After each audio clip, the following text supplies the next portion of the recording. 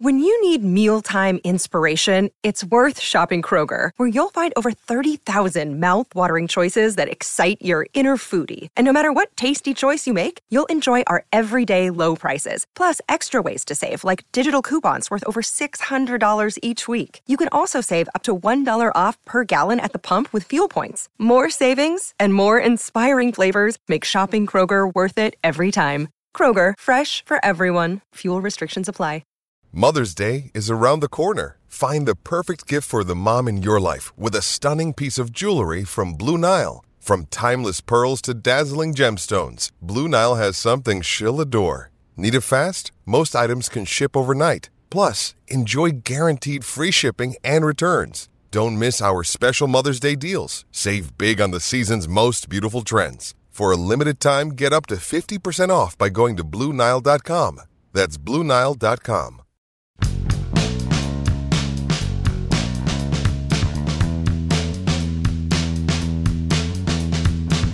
5 reasons to believe in the future of the Pittsburgh Baseball Club. That's the challenge I've put before myself this week, to fill one episode each week with one of these. And believe it or not, I'm going to have an easy time pulling it off, including part 2 today. Good morning to you. Good Tuesday morning. I'm Dejan Kovacevic of DK Pittsburgh Sports. This is Daily Shot of Pirates. It comes your way bright and early every weekday. If you're into football and or hockey, I also offer up daily shots of Steelers and Penguins right where you found this. For anybody who missed part 1 yesterday, my opening, my first reason for fans to believe was a, how do I put this, kind of a hokey, sappy, potentially pandering choice in saying the fans themselves, because Pittsburgh is 136 years old as a National League baseball town. The Pirates are in our veins, whether we're angry with them or not. Most people are. But that also means that they care. That is a strength. That is a strength. I'm going to get a little bit more tangible today with the next facet, and that's the minor league system being ranked number 4 by Baseball America, and top 4 really by pretty much everybody, whether it's MLB Pipeline, Fangraphs, some of the more analytical and less scouting-based sites. Pretty much everybody has the Pirates up there, okay, in the top 5 at the absolute worst. And although the Rays are number 1 with a rocket, like nobody's got a chance of even catching them, at least not for the foreseeable future, the other thing that kind of sets the Pirates system apart, even within that group, again, minus Rays, is that they have the great big upward arrow. Most of their talent that accounts for that ranking has been brought into the system fairly recently, so they're seen as kind of a big riser, a hot commodity up there. They would have the flaming arrow, if you will, next to their designation. And that's nice, too, because what that tells you, more than anything else, is that it's the new management team that's made it happen. That's not to say that there aren't prospects in the system and younger players in Pittsburgh who weren't acquired by the previous front office. Brian Reynolds came in the Andrew McCutchen trade. That was made by Neil Huntington. Ke'Bryan Hayes was drafted by the Neil Huntington group.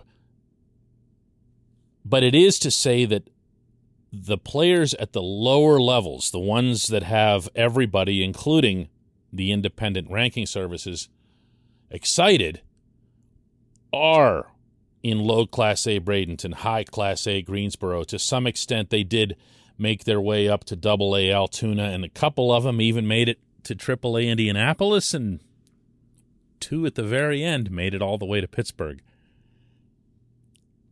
So we've seen these guys acquired by the new management team come in and make an impact both individually and from the team standpoint.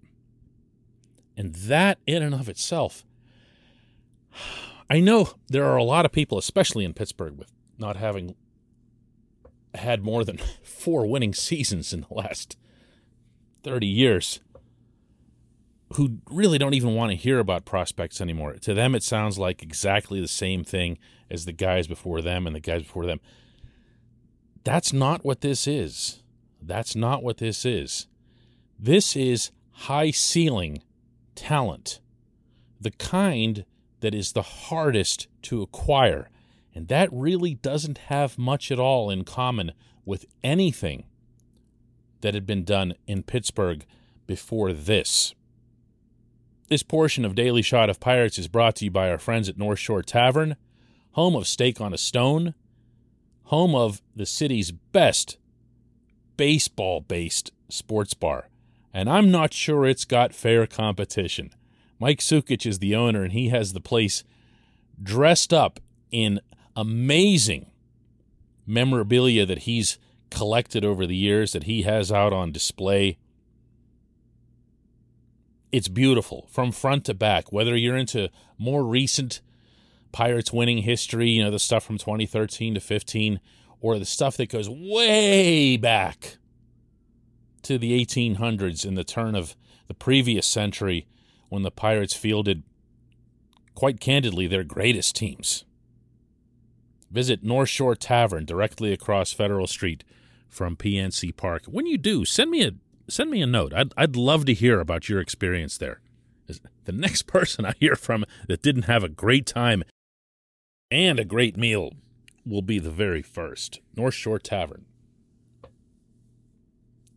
There's a difference between sending Garrett Cole to the Astros and getting Joe Musgrove, Colin Moran, Michael Feliz, and getting those guys back and being able to bring 3 of those guys immediately to PNC Park, and then doing what Ben Cherington did in moving Musgrove as part of that 3-way trade involving the Padres and Mets for a bunch of much younger pieces who have high ceilings but also low floors.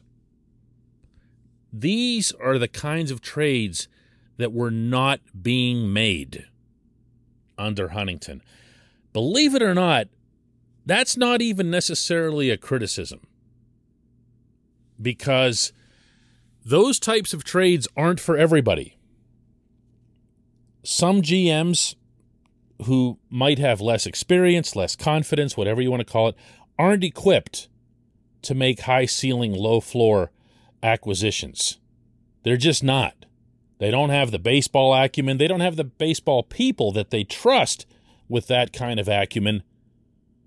And they also might not be able to stomach or handle that prospect hitting that low floor, because it'll feel like a total wash. You know why? Because it'll be a total wash. Cherington's stated policy on acquisitions when he took the job was that he was going to line up as much high-ceiling type talent as he could in quantity to overcome those guys who do hit that floor. And they will hit that floor. You know that draft that everybody was raving over this past summer? And it was. The process, what the Pirates did there was like playing chess versus checkers to what everyone else was doing. But the fact that they were able to get their target, according to them, at number 1 in Louisville catcher Henry Davis, and then get 3 other players who'd been projected by most draft publications to be in the first round, And you're thinking, 4 first-rounders, wow, this is amazing. Wait till all 4 of them get here. It's going to be amazing to have all this talent just come. It's not going to happen. It's not going to happen. I don't mean to be the wet blanket. But in a weak moment, Cherington and Steve Sanders and everybody else associated with the Pirates would admit this. It's not going to happen. If it does, it'd be a minor miracle, and it would really, really buck baseball history. You just don't see everyone make it. Maybe you can arrange or ensure that they'll at least arrive in the majors. I mean, we've seen that in recent years with the Pirates with some pretty dubious first-round picks. They at least get here because you hate to have a first-rounder who doesn't even come knocking on the door. It doesn't mean they'll produce. It doesn't mean they'll be any good for you. The hardest part of this equation, especially within baseball's economic imbalance, is to get elite-type talent. The Pirates have taken significant strides toward getting those players into the system. Getting them to Pittsburgh is another step. Keeping them in Pittsburgh, and by that I'm not talking about money, I'm talking about keeping them as in making sure that they're good enough to earn staying in the major leagues, is yet another. Once that happens, that third one, and you fill a spot on the diamond, a spot in the rotation, even a spot in the bullpen, once you do that, you've got another piece in there. You've got another piece in there. Right now in Pittsburgh, there aren't many. There aren't many pieces. It's hard to get any kind of number that anyone would take seriously that would be beyond a handful. How do you attack that? Get players who have the natural God-given abilities to become really, really good major leaguers. Run the risk that they won't make it because they might be missing some other components or consistencies or things that show up in certain players who mature faster than others. But bring those guys in quantity and let them sort it out on the way up through the system. That process is underway. And to date, it's been highly successful. Doesn't mean it's going to continue to be that way, but to date, it's been that. And that is another reason to believe. When we come back, just one question.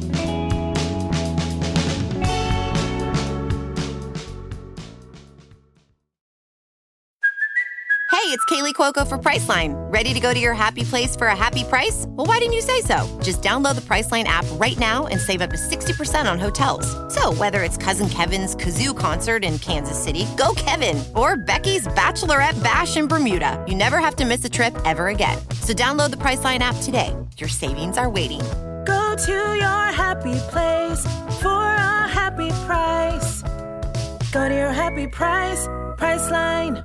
Another day is here, and you're ready for it. What to wear? Check. Breakfast, lunch, and dinner? Check. Planning for what's next and how to save for it? That's where Bank of America can help. For your financial to-dos, Bank of America has experts ready to help get you closer to your goals. Get started at one of our local financial centers or 24/7 in our mobile banking app. Find a location near you at bankofamerica.com/talktous. What would you like the power to do? Mobile banking requires downloading the app and is only available for select devices. Message and data rates may apply. Bank of America N.A., member FDIC.